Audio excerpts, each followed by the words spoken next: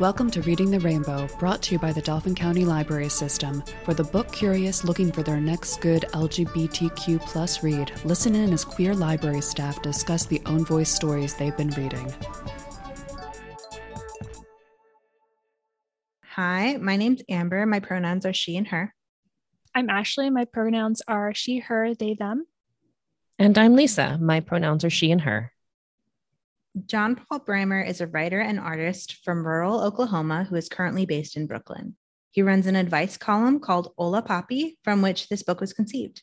He also runs a print shop with his original designs. His projects have included fiction, illustrated essays, food writing, and media appearances. Hola Papi was a 2022 Lambda Award finalist.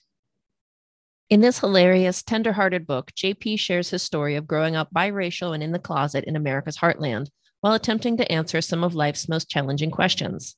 How do I let go of the past? How do I become the person I want to be? Is there such a thing as being too gay?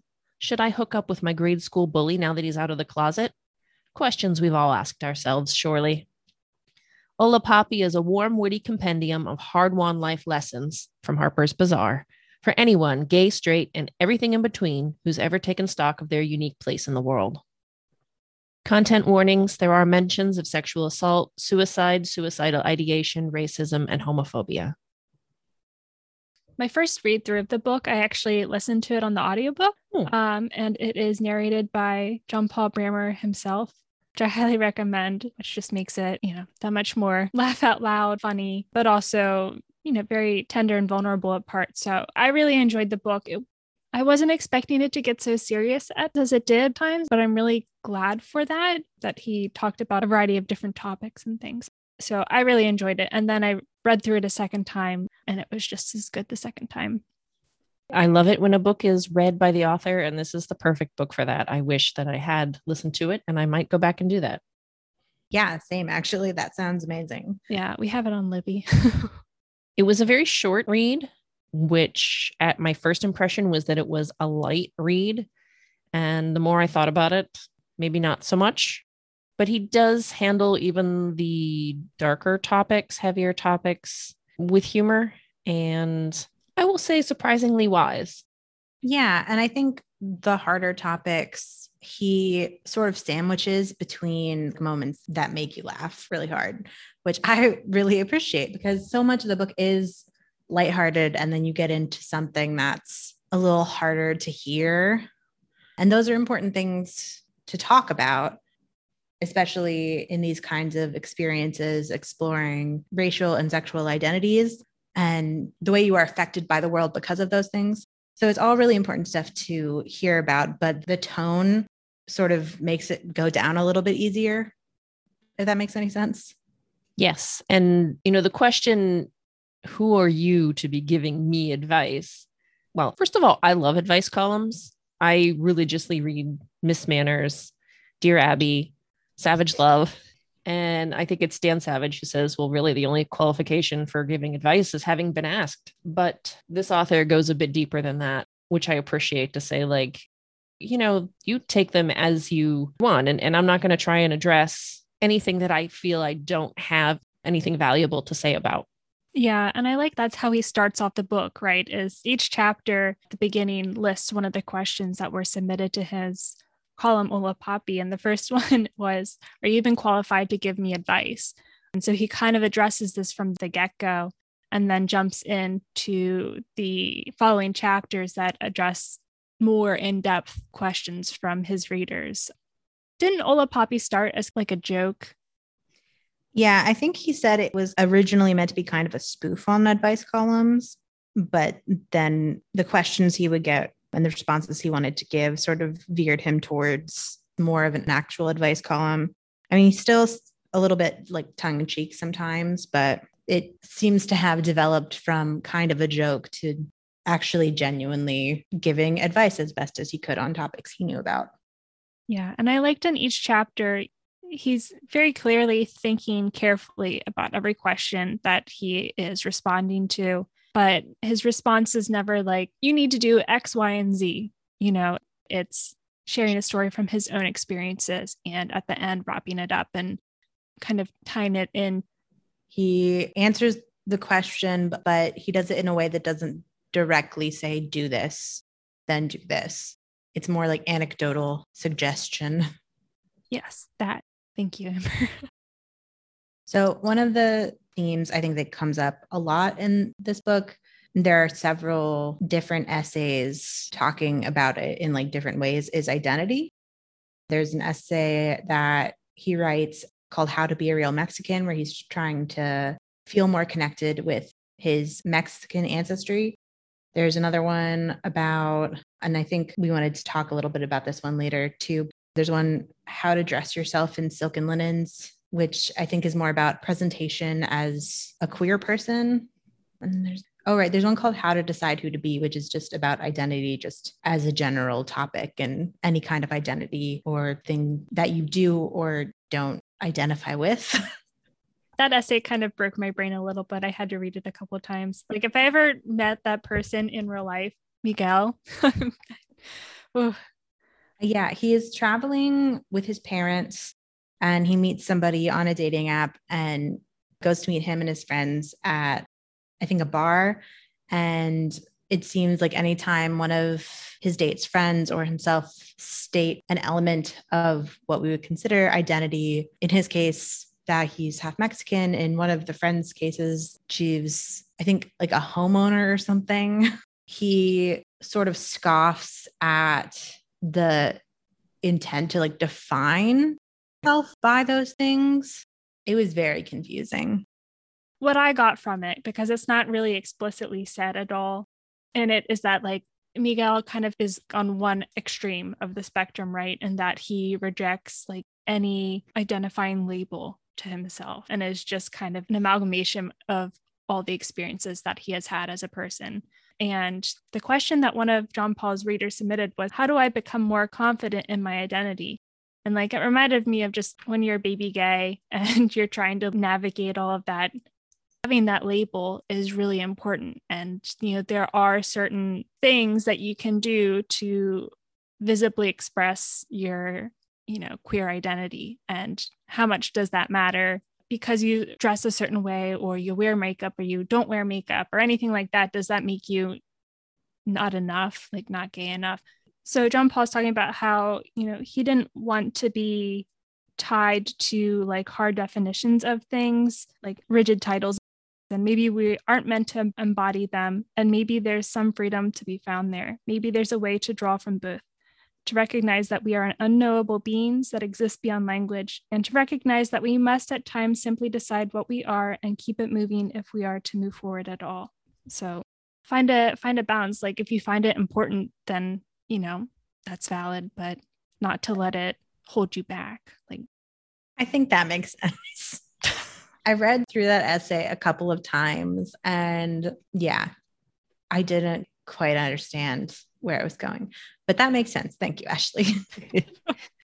I was trying to talk to someone about this and trying to explain it to them. And like, when I started off and being like, oh, I just finished this book. And I then tried to explain what you just tried to explain, Ashley, and found that I had no words for it. And it's interesting to me that you guys remember the essays distinctly so well, because to me, I just kind of like, I just sort of like took them all together in kind of a wash as themes and well. And yeah, you know, the idea that is he a Mexican? Is he half Mexican? And at one point, his answer is, my mother is Mexican.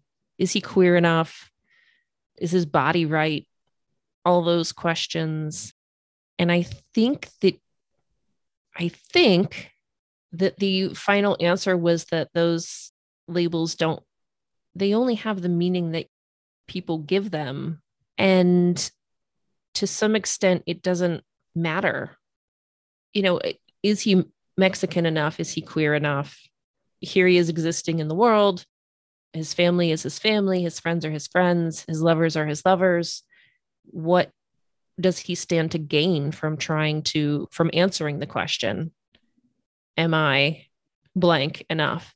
And I think at some point he just decided not much, actually. Something else that he addresses in this book that and I'm sure most queer people really identified with, is trying to like reconcile the you that existed before you realized you were gay, or like accepted that you were gay, and afterwards. And he would just say things and I'd be like, oh yeah, it do be like that.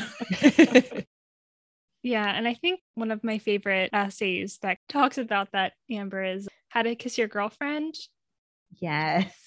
Which is, I earmarked something just because it made me just put the book down and laugh for a little bit. It's towards the beginning. He's talking about his middle school / high school relationship with a friend named Rebecca, and how one of his first like real close friends that he really connected with, and how they then kind of turned that into dating, and how it didn't really work out, but how at the end he's reflecting on how that doesn't mean that it was a waste of time or anything like that, just because he figured out then that he's gay, but that he values his relationship with her and their friendship and that time that they had together. It reminded me very much of middle school, where I had a couple of friends like run up to me in the hall while I was at my locker saying that this kid likes you, like, will you go out with him? And he was like down the hall, like awkwardly like watching. And so I felt like gave into peer pressure. And I said, yeah, sure. And then it turned out that a year later he came out as gay, and everyone was like, oh, you turned this kid gay. Like, how do you feel about that? I was like, well, joke's on you. I'm also gay. But like, it was kind of the same thing where, we had a very close friendship then, and I really needed that at that time. And it kind of opened it up to like more friendships with his friends that led into high school. It was really good friends. And so it was what was a very hard school year turned out to be an enjoyable one. But the fact that people just kind of focused on the fact that like, oh, he's gay now. Like, how do you feel about that? Like, what a waste, blah, blah, blah. It's like, what the? I don't know. This essay kind of, I could really relate to. Yeah, I really liked the conclusions he came to in this one. Like you sort of already said, anytime you spend loving someone, regardless of the type of love that is, and having experiences that you ultimately learn more about yourself in, that time isn't wasted, even if it's not what you're ultimately going to want. I like that a lot. I like the idea that you can have an experience that ends in a way that you didn't want it to, but that time was still valuable regardless. Yeah, just a relationship that doesn't last forever isn't necessarily a failed relationship. Yeah, that was much more eloquently said. Thank you, Amber and Lisa. I found the quote though that made me laugh. He's like talking about how Rebecca and him had just started dating and their relationship was budding. And he says, look, wasted, I had a vague idea that I was gay. Although I'd never ever used that word, I thought myself more as a person with unique difficulty accessing heterosexuality. And that just that made me laugh. Because that's exactly what I thought. I just have to try harder, That's good. Another one of the essays that I really enjoyed is the How to Come Out to Your Boyfriend in a Walmart Parking Lot one. Just because I would love to take a poll of queer people and see how many on average had some kind of like intense friendship in high school that you didn't clock as queer until you were older. Because I feel like it's like every queer person I've ever met is like, yeah, so we weren't technically dating, but we were kind of dating, and neither of us were out yet. So yeah. And it's just years later and you're like, oh my gosh. Yeah. So that chapter, that was a good one. And it kind of addresses a lot of different topics. And the question that starts that one was, Hola, Papi, how do I let go of a rotten relationship? Signed, Addicted to You.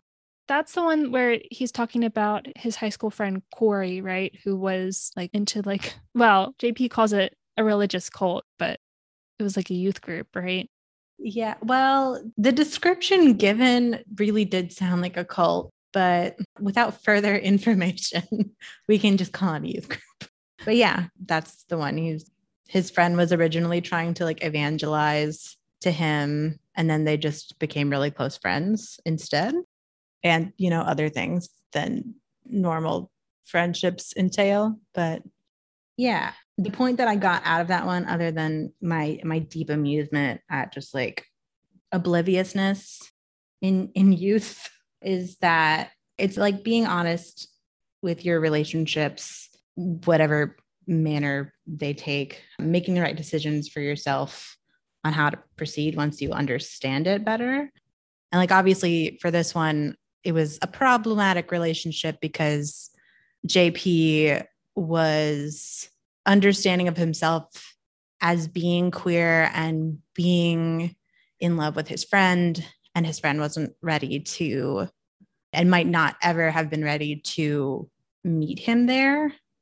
And so it was really unhealthy for him in the way that he just kept pining after his best friend, and unhealthy for his friend because he was compartmentalizing it as, again, a super heteronormative thing to do with your BFF. And even though confronting that ended the relationship, it was ultimately better for JP because then he could move on from it. Yeah, and I think it's important to note this was one of the longer essays, and it spans a series of years, like from high school into college, that this was kind of like a friendship, but it was like off and on again with like romantic tendencies, I guess you could call it. And so the fact that, yeah, JP was kind of strung along like that for so long, it was, yeah. I mean, it hurt to read the way he kind of came to the realization without, he says, having the language for it, that he was in love with Corey, and basically just the relationship he was willing to accept to hang on to him. I think in our discussion, it's really kind of becoming clear, like just how much is here in this very brief book. Mm-hmm. Yeah, for sure. I mean, it's just over 200 pages. So it is very short, but he does manage to fit in these essays about all these different relationships that he's had and people that have been in his life and the traumas that he's experienced and like how he has acknowledged them and then learned how to cope with them. It is a lot. And to me, it was just very impressive that he could be so open and vulnerable about all of these things. Like personally, it's not easy to just generally look back and reflect on your past experiences, especially as a teen or a young adult, but also like unearthing those traumas and reflecting on them and using them to kind of help other people with their questions and their problems. It was just, I felt a little overwhelmed by that. I was just very impressed and also grateful. I don't think I've ever read anything that was like this humorous, but also touching and impactful and meaningful. Did either of you seek out the actual advice column? I have not yet, but I did subscribe to email newsletters. So presumably we'll be getting those shortly. Nice. Yeah, I think he was on hiatus for a while, but he recently just started back up again. Is that right, Lisa?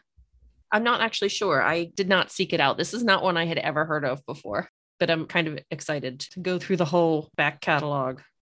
The column itself, though, is just as good as the book. Like the book is obviously curated to tell an overarching story, whereas, the weekly column is what he chooses for that week, but it's very much the same kind of tone and interesting questions.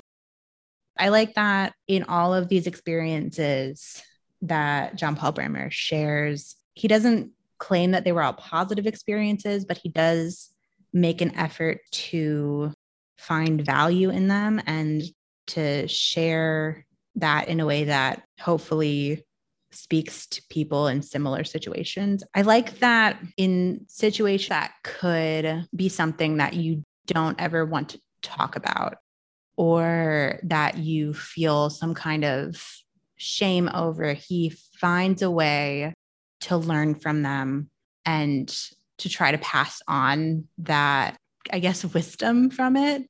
I like that a lot. And I like that he does it in a way that's very approachable and fun to read. And as you mentioned, Ashley, there are sometimes you just have to close the book and like just laugh at it for a little bit.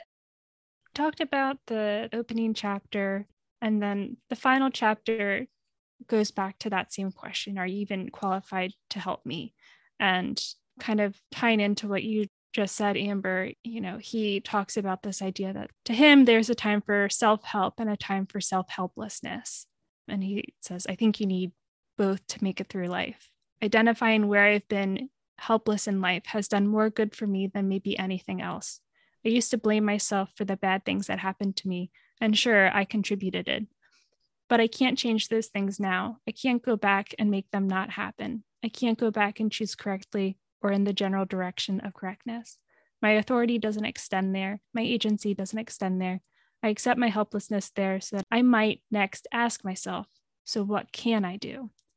So I really like that to conclude this collection of essays expressing the importance that he has found in looking back at things and reflecting, and how that may sound like a passive activity, but has been really empowering and kind of therapeutic in a way for him. And I realize this is something that maybe I should, take his advice on, because it's certainly not an easy thing to do, but worthwhile for sure. There's a lot in there. A lot of it is familiar. I think readers are going to find parts of themselves. Pretty much anybody has dealt with some of these questions that he gets asked about trauma, about identity, about relationships. And he just is very real about his relationship with the past and who he is. It's hard not to really enjoy that and respect it. That wraps up our discussion of Ola Poppy by John Paul Brammer. Join us next episode as we discuss One Last Stop by Casey McQuiston. This has been Reading the Rainbow, a Dauphin County Library System podcast for books by and about the LGBTQ community. If you enjoyed this podcast, please follow us for new book discussions. And if we've piqued your interest in this episode's selection, consider borrowing it from your local library. Thanks for listening.